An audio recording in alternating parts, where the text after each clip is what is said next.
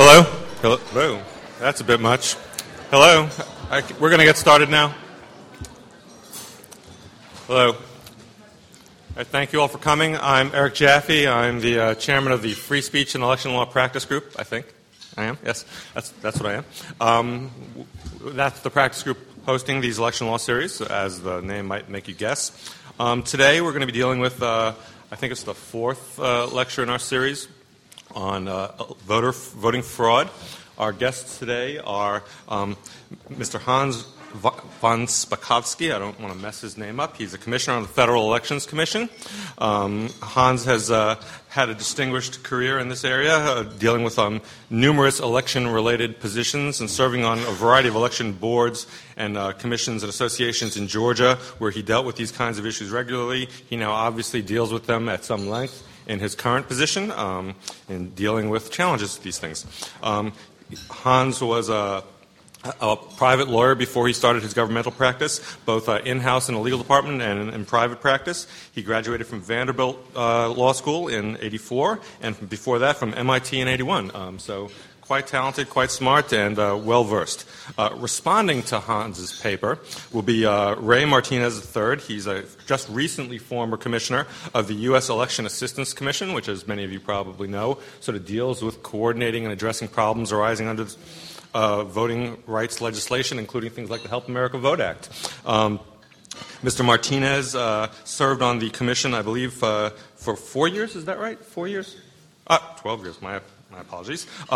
Prior to that, and prior, in fact, to becoming a lawyer, he was the deputy assistant to the president for intergovernmental affairs at the White House under President Bill Clinton, where he dealt with a variety of issues, including immigration-related issues, I believe, and border-related issues.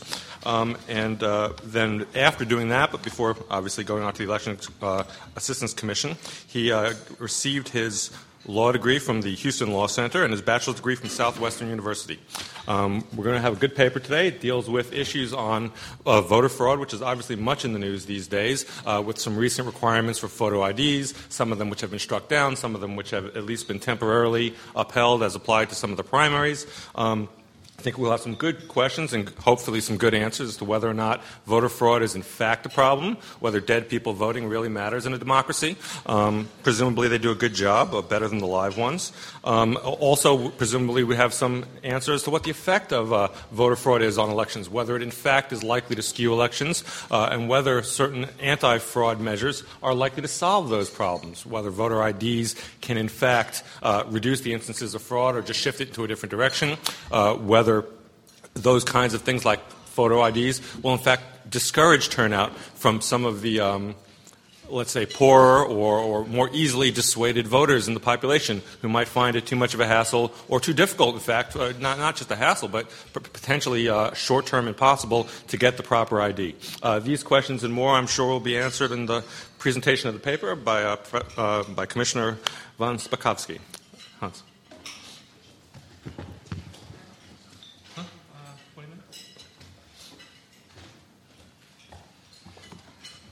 Good afternoon. Well, I've only got 20 minutes to talk, which is not a lot. So my wife told me when she looked at my 20-page paper that I was going to have to talk really fast, which actually reminds me of a quick story. I tell you, Hubert Humphrey was famed for being one of the fastest-talking senators in Washington, and apparently Barry Goldwater once said of him that listening to him talk was like trying to read Playboy with your wife turning the pages. I'm going to try to summarize this paper in 20 minutes, and then my friend Commissioner Martinez is going to critique it. I believe voter fraud is a well-documented problem in the United States. If you want to read about specific incidents, I'd advise you to get Larry Sabato's book about it that he wrote a couple of years ago, Dirty Little Secrets. There's a person sitting at my table here, John Fund, who wrote a book last year on stealing elections, which also has a lot of information on that. And there's a new book out called How Voter Fraud Threatens Deliver the Vote, A History of Election Fraud in American Political Tradition from 1742 to 2004, which also lists lots of incidents about this. In the 2004 election, there were thousands of fraudulent voter registration forms submitted in a dozen states around the country. These are all a possible source of fraudulent votes, particularly when they are not caught by election officials. An example of how that can happen is there's a lawsuit going on in New Mexico by a voter who went to his polling place to vote and was told he couldn't vote because someone had already voted in his place. In 2000, a review by two news organizations in Atlanta where they compared the list of registered voters and people who had voted over the previous 20 years in the state discovered that there were almost 5,500 dead voters who had actually voted in elections in Georgia, sometimes on multiple occasions. Investigations by the Milwaukee Journal Sentinel and a joint task force in Milwaukee that was composed of state officials, local officials, and the U.S. Attorney's Office also found thousands of suspicious votes in the 2004 election, a state that John Kerry won by only a little over 11,000 votes. They showed that there were at least 4,500 more votes cast in Milwaukee than people listed as having voted. And they also found instances of suspected double voting, voting under fictitious names, and voting in the names of deceased voters. I want to read you a quote from the Milwaukee Journal Sentinel because they noted that some of this voter fraud could have been prevented through photo identification since the task force had noted, quote, cases of persons voting in the name of a dead person or someone else, persons listed as voting who said they did not vote, people who registered and voted with identities and addresses that cannot in any way be linked to a real person. Now, a growing and related problem to that is the increasing number of non-citizens, both legal and illegal, who are registering and voting in American elections. In the last 4 years, the Department of Justice has prosecuted and convicted over a dozen people just in the southern part of Florida who were not citizens and who voted in elections in Broward, Miami-Dade, St. Lucie, Martin, and Palm Beach County, which is a place we're all very familiar with, including one guy, Rafael Velazquez, who was actually a former candidate for the state legislature, even though he wasn't a citizen. This may seem to be a relatively small number of convictions, but you have to remember the Department of Justice doesn't have any systematic way and is not systematically looking at voter registration lists and comparing them with lists, for example, that ICE has, Immigration Naturalization Service, the new agency, to try to find this. There are at least 1.5 million non-citizens in Florida. It would have only taken about 540 of them registering and voting to have changed the results of the election in Florida and changed the results of the presidential election. Could that many people vote in one election to make a difference? Well, in the 96 race between Dornan and Sanchez, as you may know, there was an investigation conducted by the House. That race was not overturned in an election that had about 900 vote differential. But the reason it was overturned was because, based on a limited review, the committee only found 740 illegal votes by individuals who were not citizens. There was a 200-vote margin, so the case was not overturned.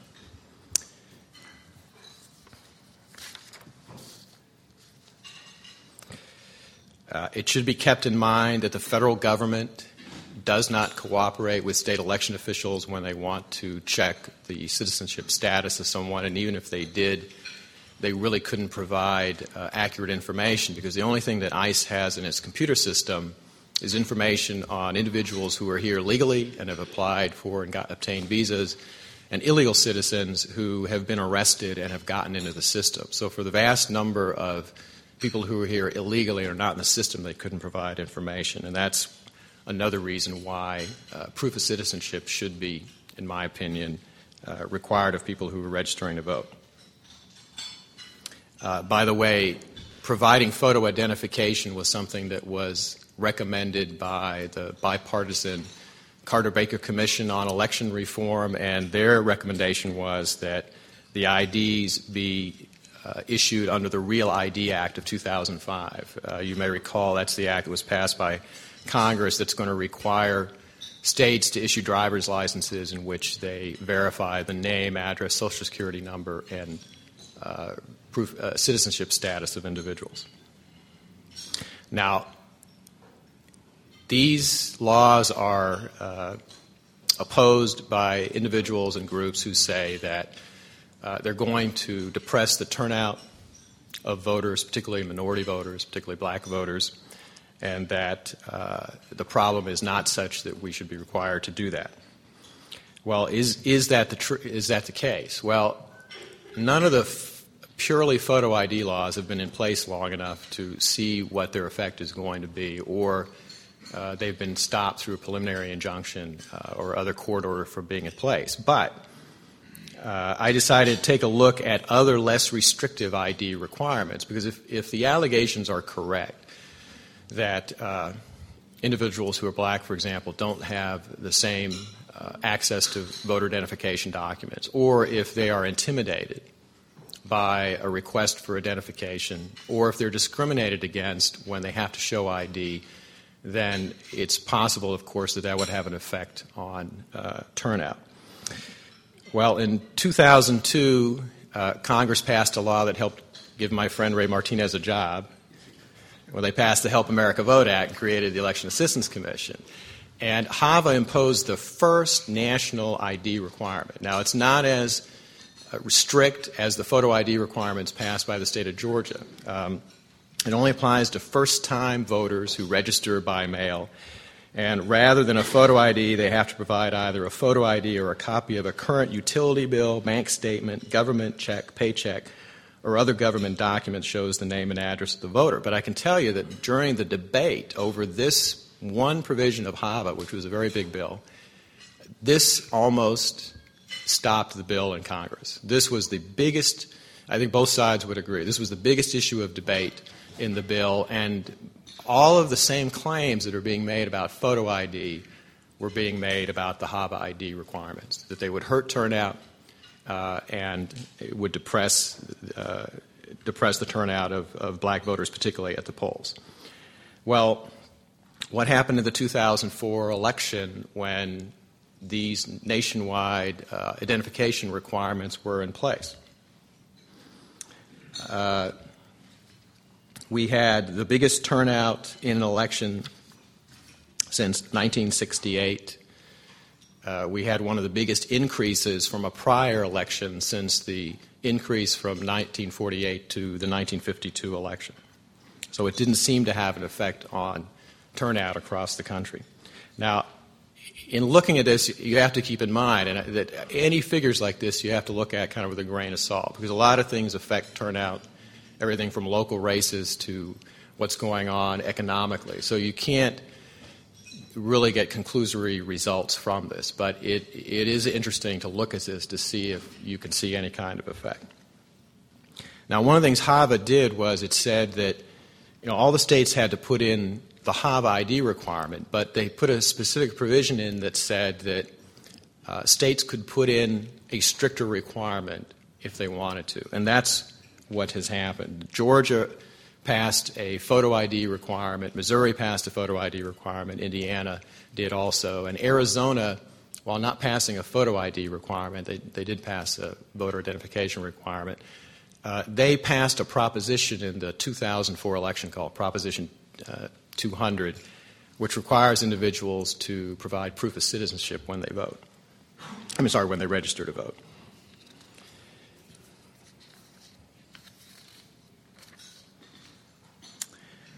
Now, before looking at the turnout, I just wanted to point out some figures that are available from the Federal Highway Administration. They keep this big book of highway statistics. And if you look at the numbers that they have for driver's licenses issued all across the country, and this is just driver's licenses, it doesn't include IDs issued by state and local governments, by the federal government, by the military, by a lot of employers now have photo ID, and so do university systems. But if you look at those numbers, then in 2004, the percentage of the U.S. voting age population with a driver's license was about 91%. If you add in the figure of non-driver's license photo IDs that every state also issues, that's probably about 3 or 4%. So what that tells us, even though we don't have racial data because the Highway Administration doesn't keep it, is that the number percentage of the voting age population that doesn't have at least a photo ID issued by their state's DMV is very small. Now, another claim is that this is going to be a problem for elderly Americans. Actually, the highway statistics on that are kind of scary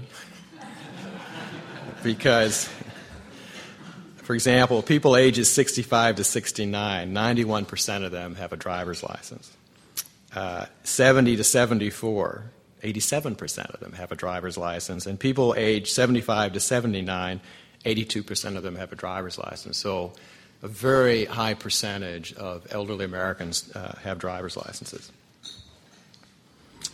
All right. What I did is I took a look at 4 states that had put in less restrictive identification requirements. And what I was trying to look at was what was the turnout like in those states prior to the election and what was the turnout like after that. And you have to keep in mind, again, that turnout varies greatly from state to state across the states. I mean, some states historically have very high turnout. Other states historically have low turnout. It seems to be tied to many cultural and historical factors in the states. And a lot of this information comes from census surveys. The Census Department every 2 years does a survey of voting, and they break it down by race. And you've got to remember this is self-reporting, so obviously there may be inflation in the way people self-report. But the one advantage of that, if you're using the same census reports from every 2 years, is that if people are going to inflate the numbers when they're self-reporting, it's probably going to stay about the same from report to report, and you can compare this across different states. South Carolina's had a photo ID requirement in place for a very long time. They actually eased the law in 1988 by saying that if you didn't have a photo ID issued by the state, you could use the voter registration card that is mailed to you when you go and you register to vote. So you would think that, logically, that if the photo ID law was actually a problem, when they eased the requirement, you would have a big surge in turnout. That actually wasn't the case in South Carolina when you look at the numbers. And what you do find in South Carolina is that the black voting age population there has steadily risen since 1988 to the point where in the 2000 election, the number of blacks voting was actually higher than the number of whites voting in the state. Virginia in 1999 put in a voter ID requirement. By the way, the number of people with driver's licenses in the state is 94% of the VAP. It became effective for the 2000 presidential election. The requirement was basically a photo ID, or you could also sign an affidavit attesting to your identity. So what happened in that period between the 96 election when the ID requirement was not in place and the 2000 election when the ID requirement was in place? Well, the national turnout across the country increased 2.22 points. Virginia's overall turnout rate increased 5.46 points. So the turnout in Virginia, statewide, went up at twice the rate of the national turnout in that election.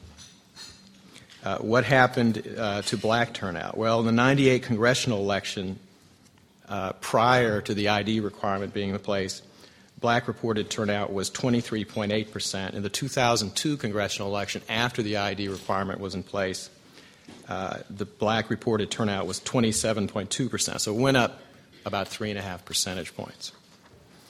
Now, I'm sorry to go through and give you numbers like this. That's kind of boring, but it's important to this particular issue.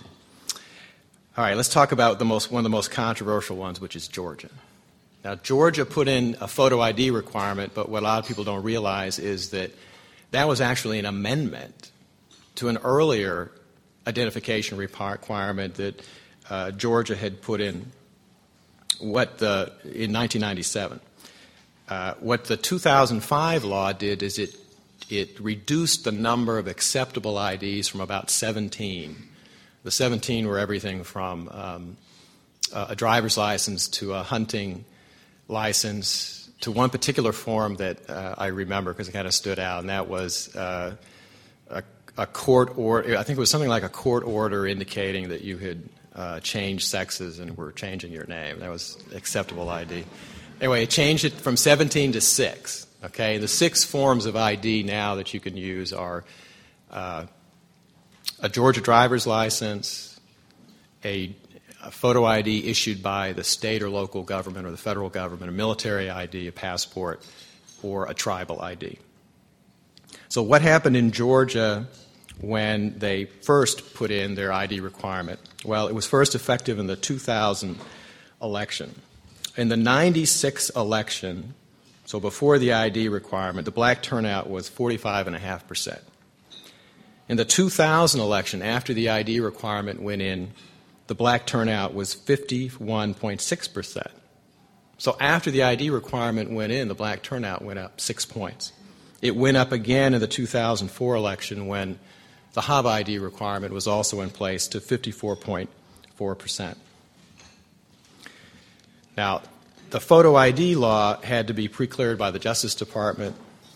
I was at the Justice Department at the time, and obviously I'm not going to talk about that from anything that went on internally. But what I will quote to you, there was a letter that's available on the department's website. They got an inquiry from Senator Kit Bond of Missouri, who wanted to know the reasons why they had pre-cleared the law and not found that there was going to be any kind of effect, discriminatory effect on black voters in the state. And the numbers that they cited in that are very interesting. It turned out that the Department of Driver Services in Georgia showed that there were 6.4 million photo IDs issued in the state, which is very close to the 6.5 million voting age population predicted by the census. You got to remember that the voting age population of the census, 6.5 million, includes ineligible voters like about 50,000 prisoners and 228,000 illegal aliens. So if you took all of that out, the number of people with a photo ID is very close to the registered, to the voting age population, and is about 2 million more than the number of registered voters in the state, which is only 4.5 million. Now, the Driver Services Department had racial data on about 60% of the people holding driver's licenses in the state. Who did they have the racial data for? Well, they had it for the people who also registered to vote under motor voter when they went for the driver's licenses. 28% of the cardholders were black, which was slightly higher than the black percentage of the voting age population in Georgia, indicating that of the people who applied to vote, to register to vote, when they got their driver's license, blacks actually held photo ID at a slightly higher rate than white Georgians. Student IDs issued by the state university system, all the colleges and universities, are also acceptable ID. If you looked at the breakdown of students in the state, all of whom are going to have a photo ID, it showed that black students represented about 27% of public college students, which was slightly higher than their share of the voting age population of the state. And then finally, the 2000 census data showed that about 20% of black Georgians worked for the government. Only about 14% of whites worked for the government. Their government IDs are perfectly acceptable when they go to the polls. So that means that actually blacks had a greater access to government photo IDs through their employment. Now, everyone knows, I think, there was a court case filed there. A preliminary injunction was issued by a judge against the order. And how's my time doing? All right. I'm not going to talk in great detail about the court case because this paper is really about turnout. But one of the things everyone should realize is that the judge actually did not issue his temporary restraining order based on the Voting Rights Act. In fact, he did not find any discrimination against minority voters in it. He based it on equal protection for the elderly and the poor, despite the fact that if you were an indigent, you could get an ID for free. And he based it on the 24th Amendment. That's the amendment against poll taxes. Frankly, I think the analysis is flawed, particularly the poll tax one. What's of interest of that is that in a second hearing and in a second order that the judge issued, he actually backed off of the poll tax idea and ruled, following an Indiana court decision, that the tangential costs associated with getting a photo ID, like the fact that you have to get a birth certificate, does not amount to a poll tax. All right, I'm going to try to go very quickly over the rest of this. I don't have a lot of time left. But basically, Louisiana in 1997 also put in an ID requirement. And it wasn't a photo ID requirement, but it was an identification requirement with several different things that would qualify. And again, exactly the same thing happened. If you look at the 96 election before the ID requirement went in, and you compare that to the 2000 election after the ID requirement went in, black turnout actually went up in the state by 2.3 points. And in the 2004 election, when the HAV ID requirement was also in, the reported black turnout in the state was 62%, which was almost 6 points above the national reported rate of black turnout. Alabama put in an ID requirement. They've had one election under it. Same thing, their effective rate, the reported rate of blacks voting increased almost 7 percentage points after the ID requirement went in. Indiana put in a photo ID requirement. They've only had one election since then. A newspaper report about the May election said, quote, "Across Indiana, there were no reports of problems caused by the new requirement, with most areas reporting that they did not have to turn away a single voter." The one thing that's interesting about the Indiana case, and the reason it's worth reading, is that the federal judge actually refused to allow the plaintiff's expert analysis to be admitted in court because she found it to be completely unreliable. The problems with the analysis, basically, actually the words she used were they were utterly incredible and unreliable. That report tried to compare the voter registration list with the DMV list for the state. They had cleaned up the DMV list to make sure there weren't any duplicates or anything like that. They hadn't done that to the voter registration list. And in fact, Indiana, I saw recently, just entered into a consent decree with the Department of Justice because they hadn't cleaned up their voter registration list in so long that I think the estimate was something like 25% of the names on there were people who were ineligible because they've moved or died, no longer in the state. They compared demographic data from different years without qualifications. They drew inaccurate and illogical conclusions, and they failed to qualify the statistical estimates on socioeconomic data. She, in fact, said that to any extent you could actually rely on the plaintiff's expert report, it hurt their case because it showed that 99% of the voting age population in the state has a photo ID. She also said, and I think this is an important point, that the supposedly common sense claim that persons from lower socioeconomic levels will have a harder time obtaining photo ID because they don't drive or own cars or have limited financial ability is not true. To the extent the expert's socioeconomic analysis was accurate, it actually indicated that, quote, voters without photo ID are not significantly more likely to come from low-income segments. Now, I don't have any turnout data on Arizona. Arizona is the one that passed Proposition 200, requires you to provide proof of citizenship to register to vote. The one thing I'll say about it, which I found interesting, was in addition to the normal documents you would expect, which was a driver's license, a birth certificate, tribal documents, the other document you can provide them is, quote, documents or methods of proof that are established pursuant to the Immigration Reform and Control Act of 1986. In other words, the state is saying that the exact same documents that the federal government requires you to provide to get a job and that every employer has to verify that you have to get a job, they will accept those same documents. I think from a litigation standpoint, it's kind of hard to make the claim that the state is being unreasonable by expecting you to provide the same documentation in order to register to vote that the federal government requires you to provide if you're going to get a job. The Missouri ID law has just been passed. It's just been sued. There are 2 cases there, been consolidated. The one thing, again, we don't have turnout numbers, but a expert report was just filed in that case by some interveners, put out by 2 professors from the University of Missouri. And they estimated that the number of eligible voters out of a voting age population of 4.5 million who don't have photo ID issued by Missouri and who aren't residents of a nursing home, because residents of nursing homes are exempt, was only about 19,000 people.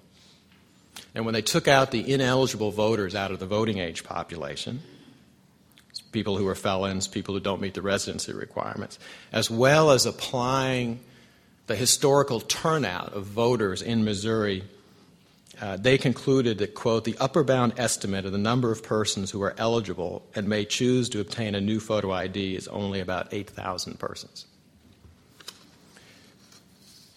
The conclusion of all this is that while there's limited value to the turnout figures in states with less restrictive ID, when you look at that, you also look at the access and total number of people who have photo IDs. I don't believe there's really any evidence to support the idea that requiring photo ID is going to depress turnout of minority voters.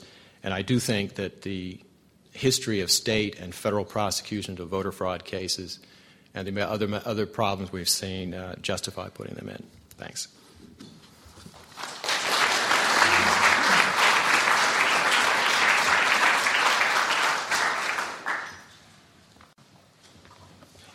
Well, good afternoon, everybody. I'm delighted to be here and honored to share the podium with my good friend, Commissioner von Spakovsky.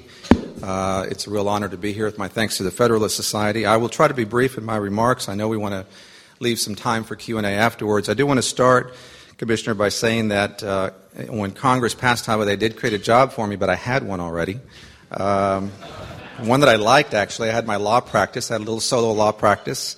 My wife did the books. I did the work. And there are many times during the past 2.5 years as a commissioner when I didn't lament, or there are probably many times when I did lament picking up that darn phone in the spring of 2003 when Senator Daschle's office called and said, "Would you take this appointment?" But anyway, I had a job, but I took it anyway, and I was honored to be able to serve on the commission for the past 2.5 years. One of the benefits, and I'll jump into my remarks in a second, one of the benefits of serving on the commission was to get to know state and local election administrators from around the country, like Mr. Secretary here, from Secretary Grayson from Kentucky. Good to see you again, sir. And others. And I picked up nice stories about things that happen on Election Day. Of course, sometimes bad things happen, but sometimes humorous things happen as well. And there's one I want to share with you right at the top here, which I thought was rather relevant to our discussion, or at least to my sharing the podium with the Commissioner. This one's called the roving polling place. One set of officials arrived at their rural polling place, an old one-room schoolhouse, only to find that it was no longer available for their use. This did not discourage them, however. They had the voting machine with them in the back of a flatbed truck, and the weather wasn't too bad. Sounds like Kentucky, I think. And the weather wasn't too bad. So they set up shop in the parking lot. As voters appeared, they were boosted up onto the bed of the truck to vote. The day wore on, and after a while, the polling officials realized that many people on their list had already voted. So they decided to take the voting booth to the rest. Off they went, going from farm to farm, tooting the horn on the truck to get the remaining voters out to vote. About this time, a man called the FEC, prior to the EAC being in existence, thankfully, about this time, a man called the FEC complaining that he could not catch up with his polling place. This is before Hans was there as well, because Hans would have picked up on this right away. It took FEC officials a while to realize that the man did not mean that he didn't know where to go vote. What he meant is that he literally couldn't chase down the truck that was carrying the voting machine. So I have others, but I'll spare you the other stories. But we pick up some good ones around, from around the country. Let me jump into my remarks and to offer a few points of rebuttal. And if I go over my time, just give me the hook, and we can do the rest with Q&A. In November of 2000, like millions of other Americans, I sat riveted while watching election officials recount presidential ballots in Florida. As an attorney, I closely followed the litigation that ensued and ultimately, of course, the decision that was handed down by the Supreme Court. After watching events unfold at that time, back at the end of 2000, like everyone else I knew, I assumed that the problems were with the technology that was used. That is, if election administration is similar to a three-legged chair, one part technology, one part processes, and one part people, my assumption was that the leg of the chair called technology collapsed in Florida in 2000, and not unexpectedly, confusion ensued. In response, advocates, academics, election officials were summoned to briefings and to hearings and to provide testimony to Congress to try to figure out what went wrong in Florida in 2000. And what was born is what we all know by its acronyms alone now, or by its acronym alone now, as HAVA, or the Help America Vote Act of 2002. The passage of HAVA, however, did not end the debate over how to improve election administration. If anything, this debate became even more intense, has become more intense since HAVA passed, both at the federal but especially at the state and local level. And as I observed many times during my tenure on the EAC, this debate has centered around two key components of election administration: the technology we use to capture and count our ballot choices, and the processes which govern the fair administration of our elections from cycle to cycle. Now, with regard to the emphasis on technology, this is not unexpected, given the specific financial incentives provided in HAVA for jurisdictions to replace antiquated voting systems and to implement statewide voter registration databases. However, concurrent with this intense focus upon technology is an alternative but equally intense focus upon improving the processes by which we conduct our elections. And by processes, I mean the laws, rules, and regulations meant to ensure the fair administration of our elections. In short, it seems like nearly everyone today, from the mainstream media to the fringes of the blogosphere, John Fund excluded, of course, is talking almost exclusively about the technology and or processes associated with our elections. And yet, and my experience over the last 2.5 years tells me, if we take a closer look at the problems that have occurred in the administration of our elections since 2000, what we find are significant and persistent setbacks that have everything to do with the people aspect of election administration. For example, in its 2001 report to Congress, the Bipartisan National Task Force on Election Reform wrote that the problems in the 2000 presidential election were created by, quote, people and not machines. Likewise, according to a study in 2001 by Caltech MIT Voting Technology Project, the largest source of lost votes in the 2000 presidential election was with voter registration problems, which accounted for 1.5 to 3 million lost votes. More recently, numerous newspaper accounts have closely documented the incidence of voting machine malfunctions and other primary season glitches, characterizing these difficulties as, quote, of the human variety. And a report by the Election Science Institute commissioned by Cuyahoga County and released just a few weeks ago found a significant lack of appropriate poll worker training, especially for a jurisdiction that was moving from antiquated voting systems, the punch card systems that they use in Cuyahoga County, to the fancy new touchscreens, and on top of that, add the VVPAT component, which Cuyahoga County, of course, had to do. My first point of rebuttal, then, is to posit the simple notion that if we want to do something truly effective to improve the confidence of the American public in the outcome of our elections, then I think we should place our collective energies where they are most urgently needed today. And that is greater professional support and training for state and local election officials, including technical expertise to reduce the reliance of jurisdictions on voting system vendors, training efforts and effective recruitment strategies for poll workers, and more extensive voter education initiatives, including the use of information portals via the Internet, like I believe is done in Kentucky, and hotlines to allow voters to determine polling place location and confirm voter registration status. I am not suggesting that a discussion such as the one today isn't relevant. I am merely suggesting that we must attend to those difficulties which recent experience, including today's newspaper, tells us are much more pressing. My second point of rebuttal, forgive me for this one, Hans, requires me to reluctantly conjure up the tired old refrain of a famous hamburger commercial from the 1980s. Where's the beef? In early 2006, with much fanfare, the Texas Attorney General announced the launching of a statewide initiative to combat voter fraud. As Texas Attorney General Greg Abbott said during the announcement, quote, "Voter fraud has been an epidemic in Texas for years, but it has not been treated as one. End quote. A central feature of the Attorney General's voter fraud program was a training packet designed to educate election officials on how to identify potential voter fraud. Included in the packet was advice that all election documents should be closely examined for fraud, including obvious signs of tampering and the use of unique postage stamps on absentee ballots. The picture illustration provided on the training slide as an example of a suspicious unique stamp was that of an African American mother holding her child with the phrase, "Test early for sickle cell," printed on the stamp. Another training slide provided by the Texas Attorney General's office showed a picture of several African American voters waiting in line to vote at a polling place, with a warning on the slide to election officials stating, early voting in person, all laws apply. Now, these are not examples that were used some 50 years ago. These are examples that were used a mere 5 or 6 months ago in my great home state of Texas. Perhaps most important are the actual numbers of voter fraud cases prosecuted in Texas since the initiative was launched. According to the Attorney General's own press releases, since 2005, the state of Texas has assisted in prosecuting a total of 5 voter fraud cases. Even in the medical context, a total of 5 cases hardly merits a case study, much less to be termed an epidemic. In these 5 cases, a total of 40 ballots are in question, and only in one instance is it alleged that anyone other than a legal qualified voter cast a ballot.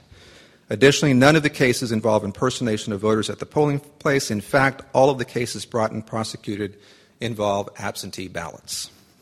In Texas, a strict photo ID law for voters at the polls was introduced but not passed in 2005, and it is all but certain that it will be reintroduced in 2007. In Missouri, which is now the 3rd state in the country to impose a photo ID requirement for voting at the polls, the number of voter fraud cases that have been documented over the last several years failed to justify such a strict remedy, especially in a state that barely 3 years ago had already passed a documentary voter identification requirement. A report by former Secretary of State Matt Blunt, now Governor Blunt, concerning activities in the city of St. Louis in the 2000 election documented the following cases of voter fraud: 114 alleged votes by convicted felons, 79 voters allegedly registered with vacant lot addresses, 45 people who allegedly voted twice, and 14 who allegedly voted in the name of deceased individuals. In nearly every one of these cases, photo identification at the polls would not have solved the problem. Moreover, even though the U.S. Department of Justice investigated these allegations brought forth in the Blunt report, no one was convicted of fraud. In fact, no one was even charged with voting fraud. However, in nearly all of the cases detailed by the Blunt report, the HAVA requirement that statewide voter registration databases be coordinated with felon and death records could go a long way towards solving the problem, in addition to the requirement in HAVA that an applicant's information provided on a registration application, including the applicant's Social Security number or driver's license, be verified for authenticity. One final note regarding Missouri. In 2004, Secretary Blunt himself acknowledged that since 2002, when Missouri implemented a documentary proof of identification requirement, elections in Missouri had been, quote, fraud-free. In Ohio, a statewide survey of each of Ohio's 88 county boards of elections found only 4 instances of ineligible persons attempting to vote out of a total of 9 million cast in the 2002 and 2004 elections. In Washington State, a study of 2.8 million ballots cast in the 2004 gubernatorial election found that only 6 were cast by individuals who voted twice, and 19 ballots were cast in the name of deceased individuals. And most of those votes, by the way, were cast, or those ballots were cast by absentee ballot. In fact, of the 10 recommendations made to the King County Council by the county's independent task force on election reform, comprised of prominent citizens, election officials, and even the Secretary of State's office in Washington State, not a single recommendation from that task force, which just issued its report this past February, not a single one of the recommendations mentions voter fraud. However, one of the recommendations is to automatically restore the voting rights of convicted felons upon their release from incarceration. Finally, on a national level, the Carter-Baker Commission report noted that since October 2002, federal officials have charged 89 individuals nationwide with casting multiple votes, providing false information about their felony status, buying votes, submitting false voter information, and voting improperly as a non-citizen. Irrespective of whether 89 cases over the last 4 years represents extensive voter fraud, I would simply note once again that the vast majority of these incidents would not be prevented by a photo identification requirement. And I'll go briefly here till the end. My third point of rebuttal pertains to the perception of strong public support for photo ID and the linking of photo ID requirements to eroding public confidence. It is certainly true that when the American public is asked to give their opinion regarding the imposition of strict photo identification requirements at the polls, the response is overwhelmingly positive. A national poll, I think by Mr. Phunn's newspaper some 5 months ago, showed that 81% of Americans favor or strongly favor requiring voters to produce photo identification. And yet, in my view, sometimes even conventional wisdom needs a closer look. For example, in the Wall Street Journal NBC News poll taken this past April, respondents were asked their opinion on whether they support or oppose making it mandatory for every person in America to have health insurance. That was the question just underneath the voter ID question. 68% of respondents said yes. However, when one explains that making health insurance mandatory would likely require additional government subsidies for those who could not afford such coverage, meaning higher taxes for us all, my guess is that support for this question would drop significantly.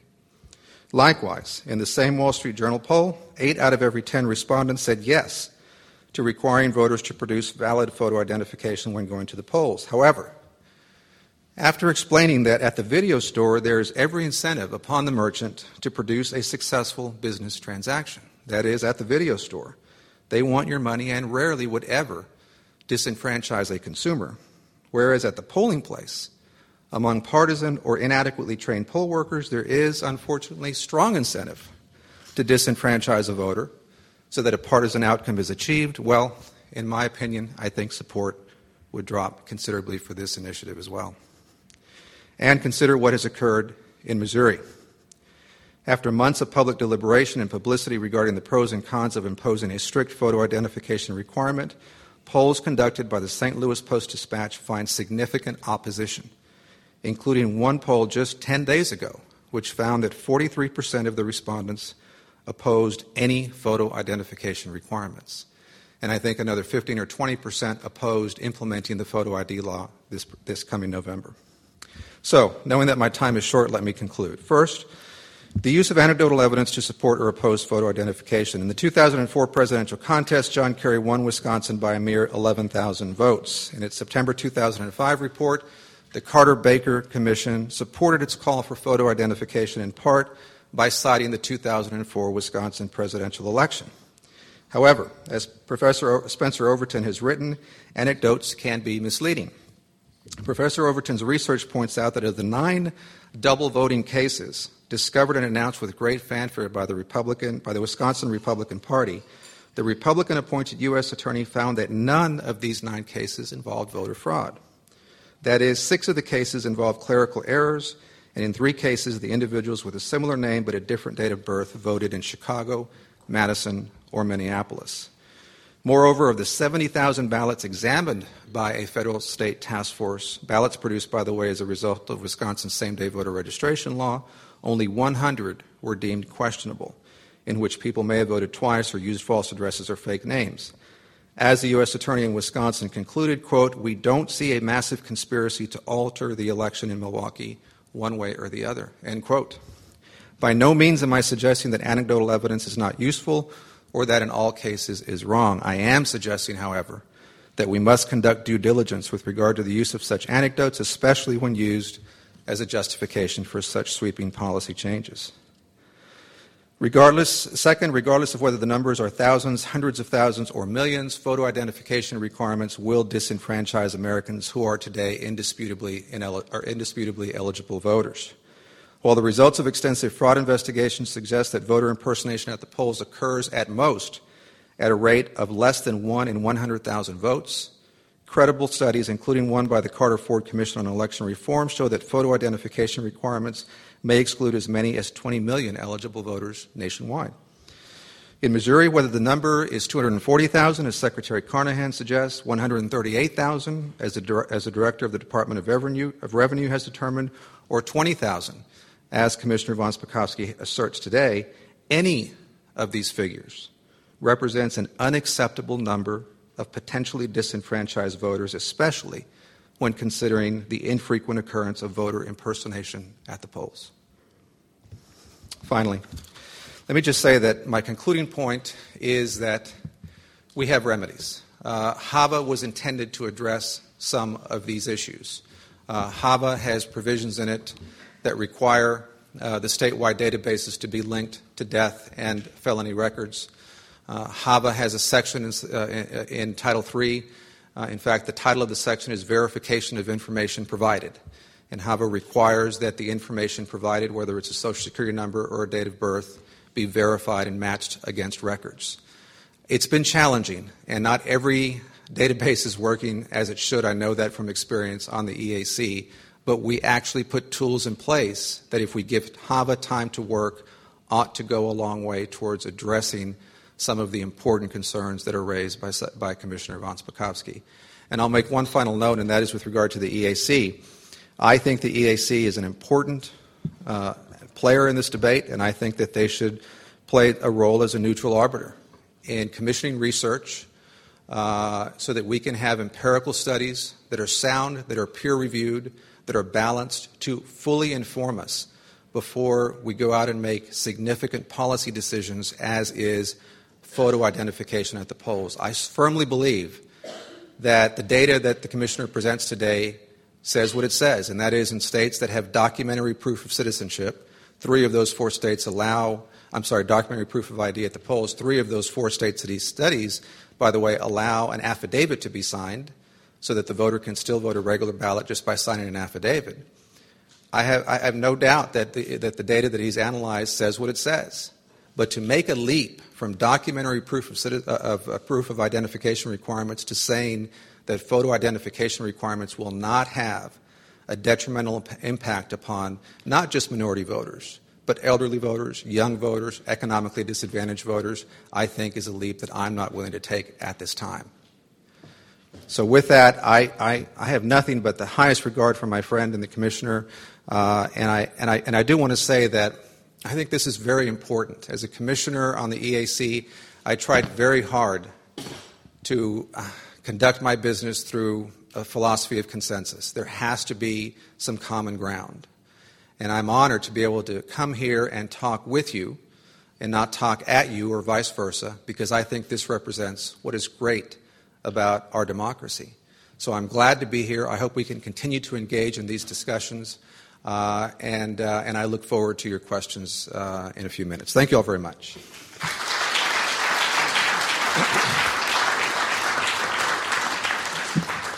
Thank you. We'll take questions for the next half hour. I'll take the moderator's privilege and start with my own, and then I will go to the audience. As we discussed during lunch, what always strikes me about these debates is the dearth of actual relevant evidence. For Hans, you cite the trends in year-to-year turnouts without there being any indication what that turnout would have been but for the new voter registration requirements or the new voter ID requirements. Is there any decent control? We talked about this at lunch, just for the benefit of the audience. Is there any decent control that says, well, sure, there was an uptick in voter participation, but it might have been twice as large but for the requirements? And by the same token, for Commissioner Martinez, you say that 20 million potential cases of exclusion without giving any indication of what the potential for that is, whether or not that would be actualized, whether or not it's closer to 8,000 in a practical basis, as Hans suggests, or would be higher. Is there any data from showing how many people are actually turned away due to the lack of proper ID? And then in answering those two questions, it struck me that we're talking about several thousand cases of voter fraud per state in one instance, maybe 8,000 cases of exclusion in the last instance Hans gave. Why isn't that a wash? Why isn't this all well within the margin of error with no systematic bias? It's just individuals with similar names or such things. So why do we care? Those are my questions, and then we'll turn to the audience in a minute. You can answer from your seats.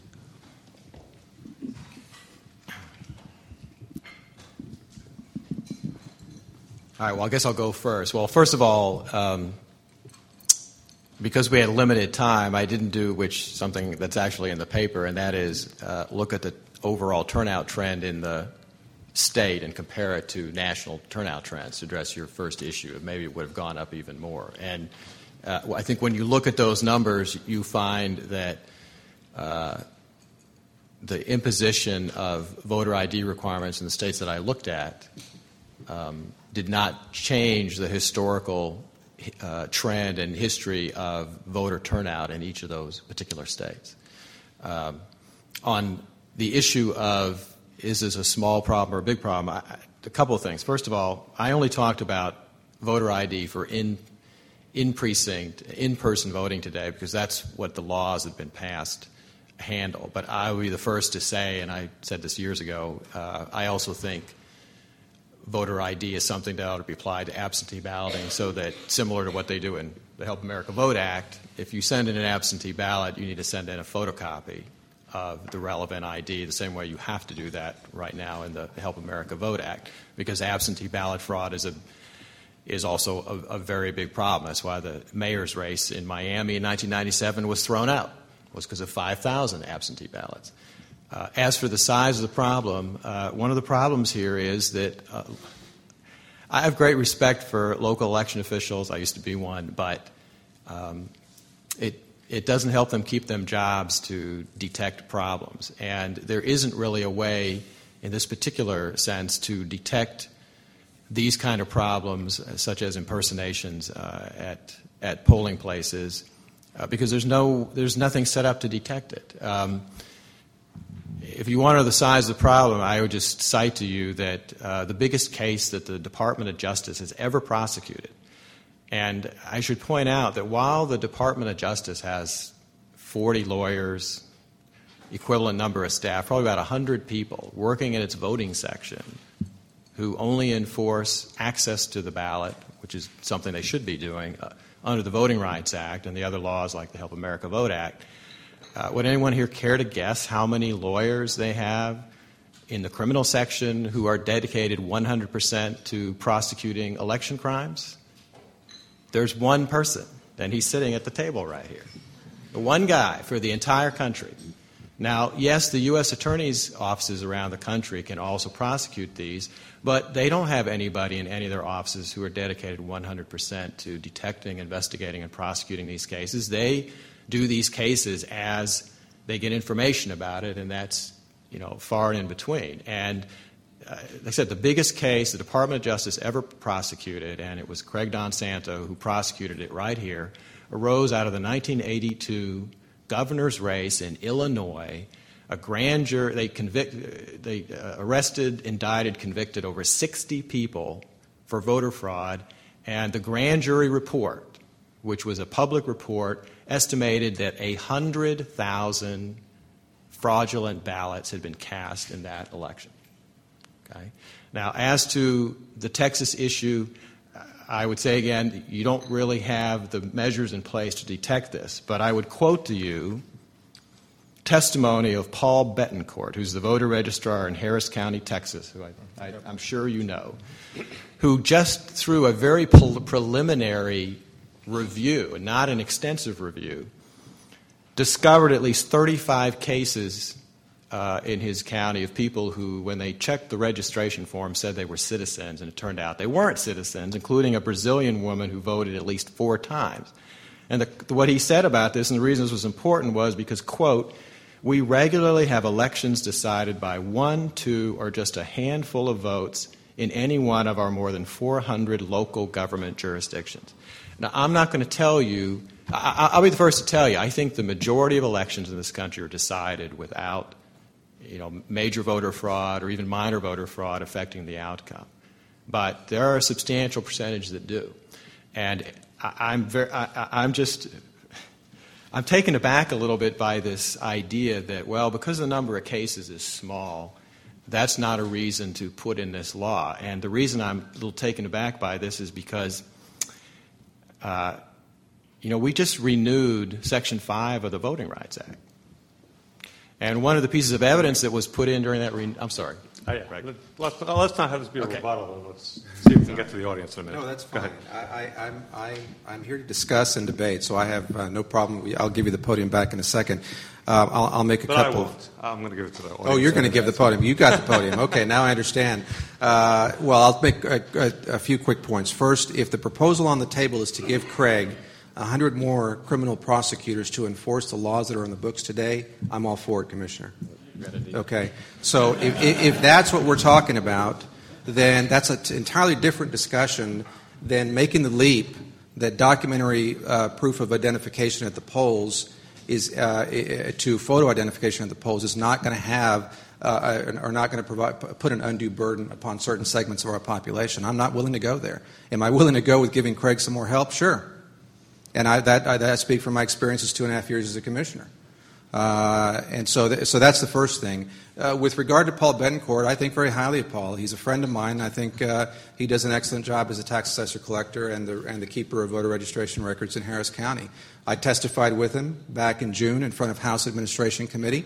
And, he 2 points come to mind. The first is he agreed that there's not a lot of sound empirical research and data for us to make these kinds of decisions that we're trying to make by imposing or by trying to pass significant public policy changes as is photo identification. And he also went on to say that he felt that imposing an affirmative obligation upon the voter, as does photo identification requirements, as does citizenship requirements at the point of registration, I won't put words in his mouth, but he was troubled by that. And that was from his recorded testimony in the hearing. He and I talked about it afterwards as well.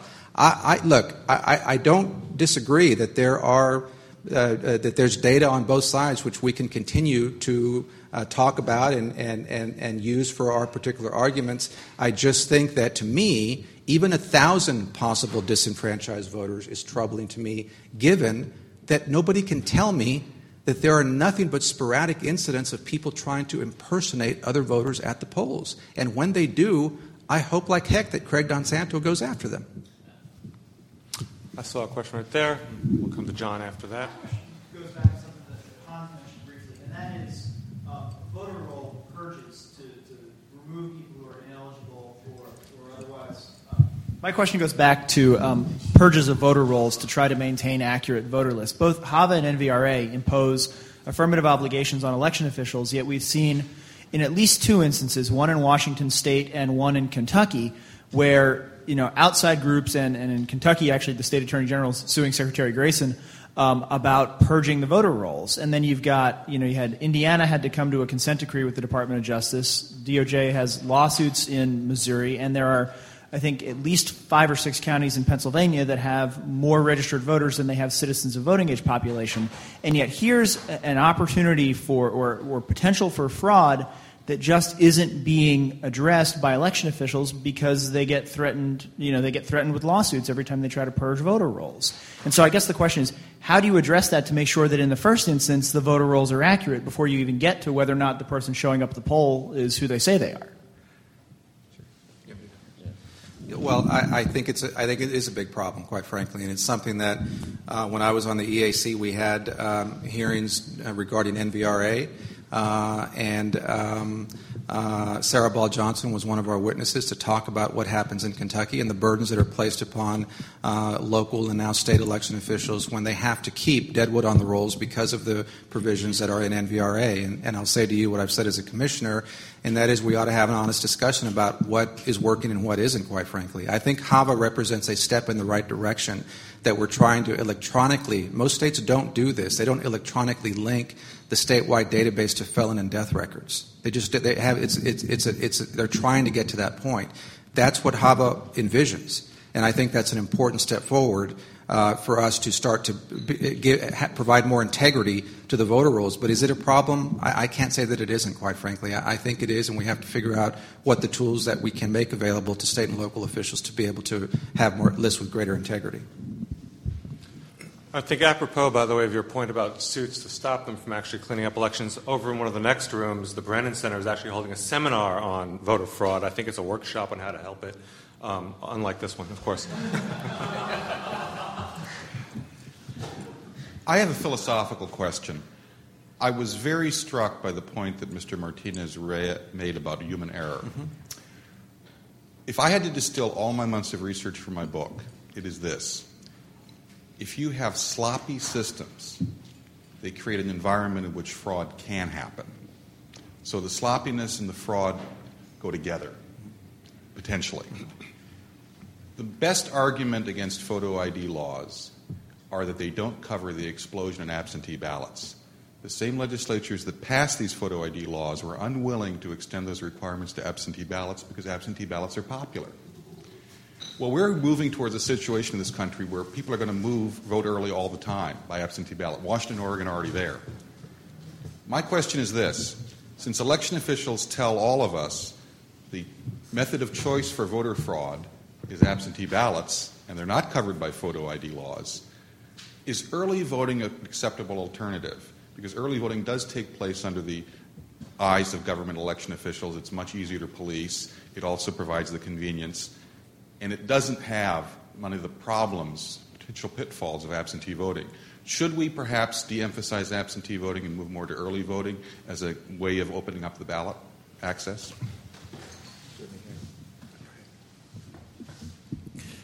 Well, I think I've made clear I definitely don't like absentee balloting. I think if you're going to have some kind of form of it, then early voting is better because somebody has to appear in person if they have to show an ID. But I got to tell you, there's two problems with early voting. I mean, first of all, it keeps coming in because it's so popular. But the reasons for it to begin with that were pushed by a lot of people was they thought it would increase turnout, that it would help turnout. And that, in fact, has turned out not to be true. The Committee for the Study of the American Electorate, Curtis Gann's organization, which was very respected, did a study about this. And they discovered that if you looked at states that had put in either no-fault absentee balloting or early voting, it actually didn't hurt turnout. It seemed to help turnout. It actually seemed to hurt turnout. And the reason was that the people who vote during early voting times are people who are going to vote anyway. And it didn't spur people who don't normally vote to go vote.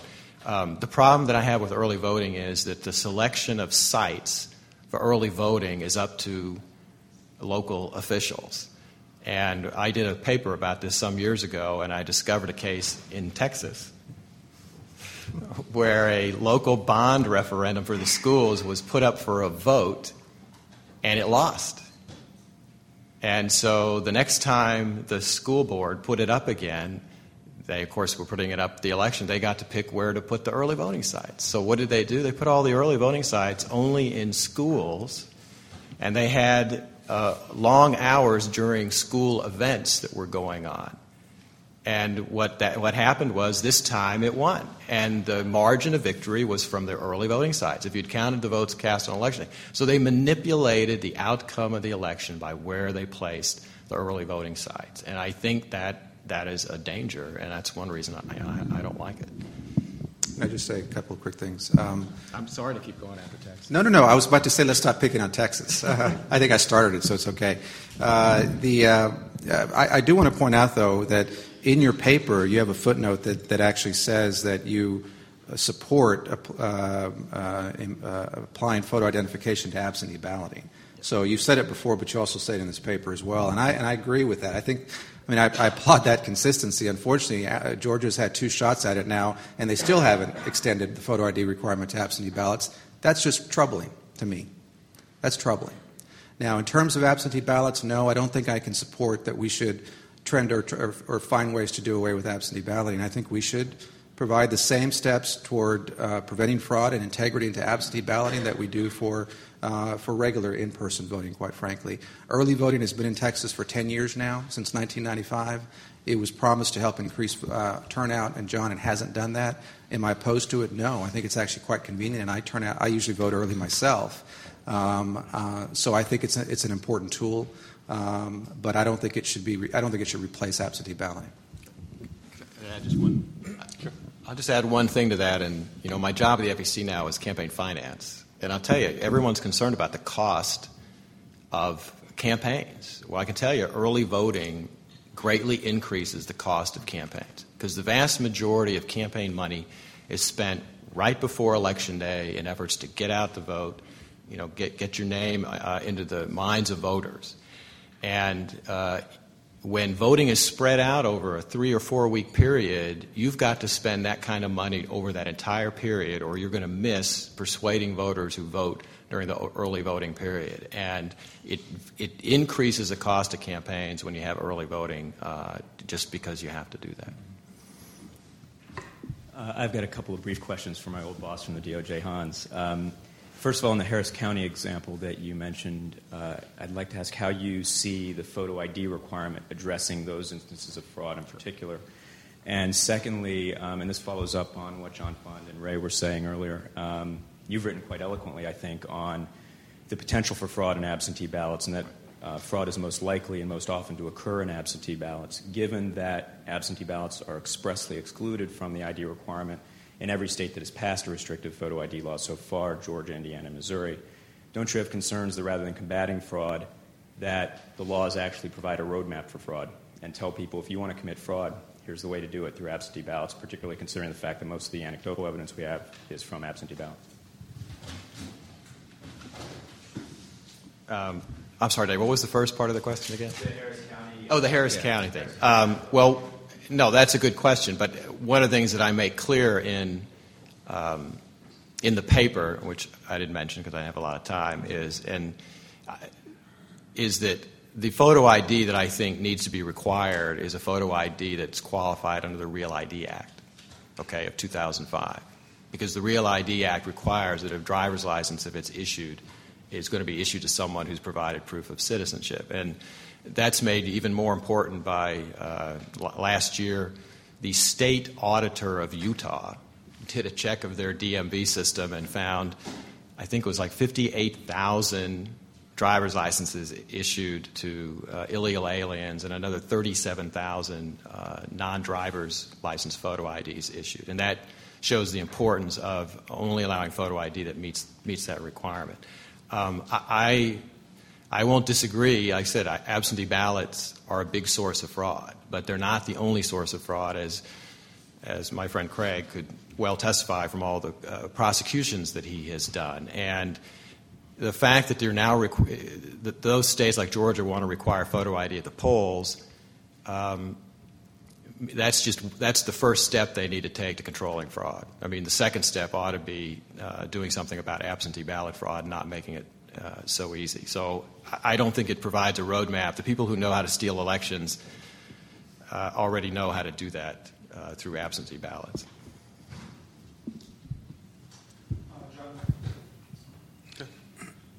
John Samples, Cato Institute. We've heard a lot of talk today about data one way or the other, and I wonder if maybe there's another question, maybe another kind of data that's relevant here, and I'd like to get your response to this idea. In the field of campaign finance, the justification for limiting and restricting fundamental political rights has included, among other things, corruption and also the appearance of corruption. And the appearance of corruption is something that's largely based on public opinion polls when it comes down to it, and its effects on people's belief and distrust in the government and its legitimacy. And I wonder if that could apply here also, quite apart from the effects one way or the other. Is it really so odd to think that if 81% of people in polls support IDs, that in fact there's a connection here between the appearance of corruption in voter fraud, quite apart from the data, and the fact that a voter ID might increase many people's belief and trust in the government and its legitimacy, and that those gains might in fact be worthwhile, whatever the losses are on the other side of the ledger. Excuse me. Well, I'm not willing to make that leap. I understand the question. I think that as I said during my remarks, what troubles me about the polling data is that it looks so compelling, and yet when you take a look, I mean, now you have one state that is acting. It'd be interesting to see if Georgia or Indiana has done any statewide polling about how folks in those states feel about photo ID now that they've gone through some experience in debate, public debate, and newspaper articles about the matter. But I'm troubled if we're going to make significant public policy decisions like the ones that are on the table, or the one that's on the table today, based upon public opinion. I mean, that notion troubles me already, but especially when the consequences of this decision are so enormous, the potential for disenfranchising millions of voters. And again, I would point to what happened is the example I gave in my remarks about Missouri.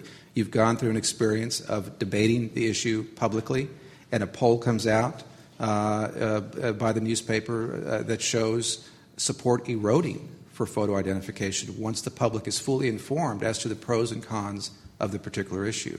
So I think the polling data, while it's compelling at first blush, I think we have to take a much closer look at it, quite frankly.